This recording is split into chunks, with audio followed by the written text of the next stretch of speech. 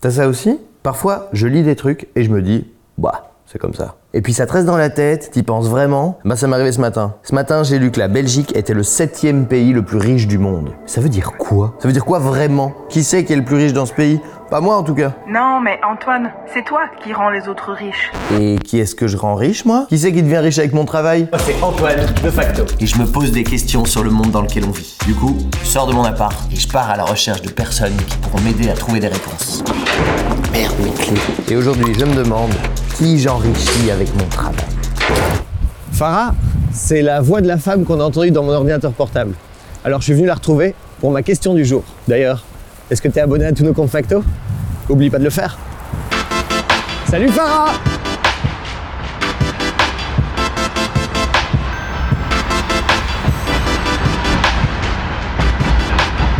Et donc toi Farah, tu travailles dans les chemins de fer, c'est ça? C'est ça. Et donc c'est ici qu'est créée la richesse. Tu veux dire dans les trains? Non, dans les conteneurs qui sont sur les trains. Donc tous les conteneurs que tu vois contiennent la richesse, mais là-bas typiquement ceux de chez BASF. BASF c'est une grosse entreprise qui possède une usine chimique dans le port d'Anvers. Et là-bas en fait si tu veux, tu as les matières premières qui arrivent, elles sont transformées en gaz, en hydrogène, etc. On les met dans les conteneurs et ils sont prêts à partir. Mais typiquement ce qui se trouve dans les conteneurs maintenant vaut beaucoup plus que les matières premières d'origine. Ok, mais c'est qui l'a créé cette richesse? Eh ben ça c'est une longue histoire et je te propose qu'on aille visiter le port d'Anvers parce que c'est là-bas que ça commence. Ok, avec plaisir.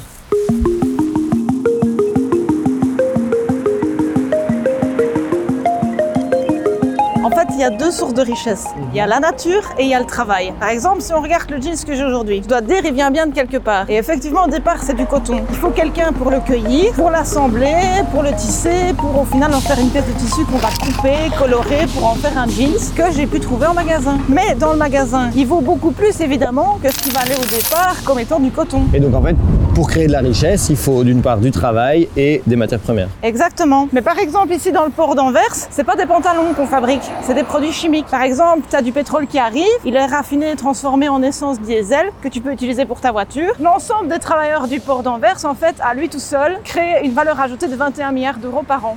21 milliards. Ah oui, mais donc ils sont tous riches en fait ici. Oui, exactement, ils viennent tous en Jaguar, tu savais pas? D'accord, mais ils vont où ces 21 milliards? Bah écoute, je trouve que tu poses beaucoup de questions et je commence à avoir la dalle, donc je propose qu'on aille manger d'abord et puis après je t'explique. On fait comme ça.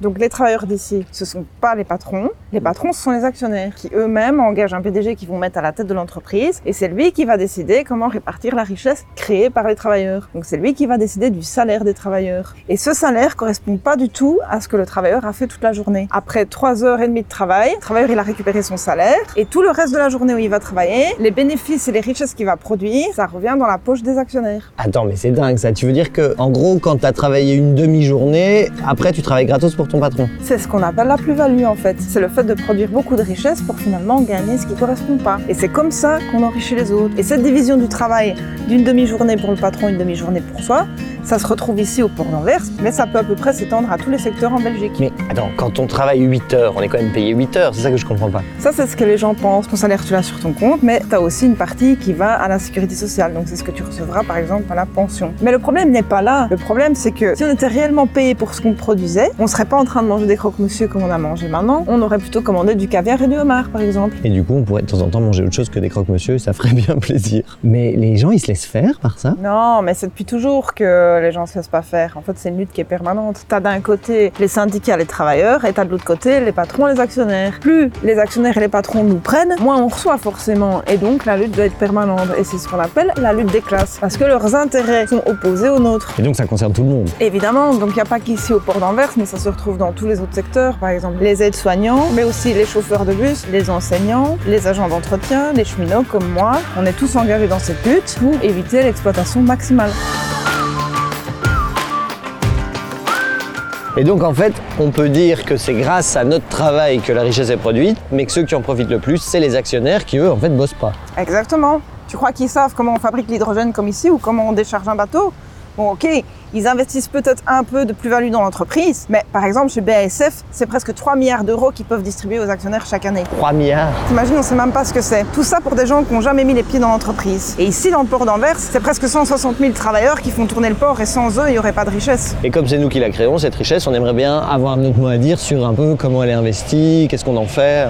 Exactement. Tous les gens qui font tourner le pays maintenant, ils produisent de la richesse. Sans eux, il n'y aurait pas de richesse. Donc moi, je trouve qu'on devrait avoir notre mot à dire sur comment est fabriquée la richesse et ce qu'on en fait. Par exemple, pourquoi est-ce qu'on ne pourrait pas décider la fabrication, du temps de travail, des pauses? Ça va même plus loin. On pourrait aussi imaginer qu'on arrête de donner de l'argent aux actionnaires, on arrête de les enrichir et au lieu de ça, on investit par exemple dans les secteurs publics qui manquent de moyens comme l'enseignement, les soins de santé, les crèches, etc. Bien sûr. Écoute, merci beaucoup Farah, parce que moi j'avais jamais vu les choses comme ça. C'est vraiment une discussion super intéressante. Merci beaucoup. Avec plaisir.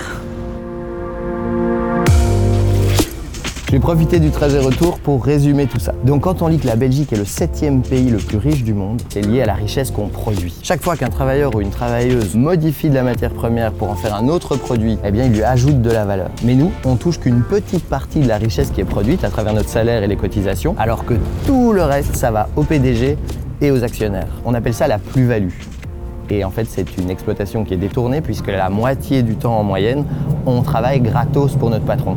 Et surtout, on n'a absolument pas le choix sur comment, où, pourquoi et surtout qu'est-ce qu'on va faire avec toute cette richesse. Eh ben, on en a encore appris des trucs, non? Chez Facto, on regarde le monde avec des lunettes marxistes pour rompre avec les vieilles idées libérales. Et pour ça, on a besoin de ton aide. Alors abonne-toi à tous nos comptes Facto, tu trouveras les liens dans la description. Ensemble, on peut y arriver. Et si toi aussi tu te poses des questions sur la société, des choses que tu as vues aux infos qui te sont vraiment arrivées ou que tu as lues quelque part, pose tes questions en commentaire, on tentera d'y répondre.